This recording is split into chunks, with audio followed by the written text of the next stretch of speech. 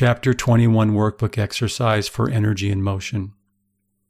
Have you ever wondered what happens to the energy and motion from every emotion you have ever experienced throughout your life? Does the previous chapter shed some light on why, when you persist in a particular emotional pattern, posture, or behavior, that you become trapped by it? If you accept the premise of this chapter of the destructive nature of fear, would you agree that it would be in everyone's best interest for each of us to do our part by just saying no to fear?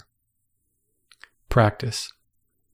For the next couple of weeks, set aside a few minutes at the end of each day to note all the times you reacted in fear to the events of your life.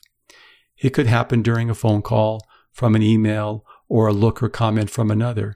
Just recall how it feels and where you feel it, and how you behaved when caught in the grip of fear. Did you hold your breath, get angry, speak quickly, tense your body, etc.? Also, did you feel hopeless, sad, betrayed, bored, anger, enraged?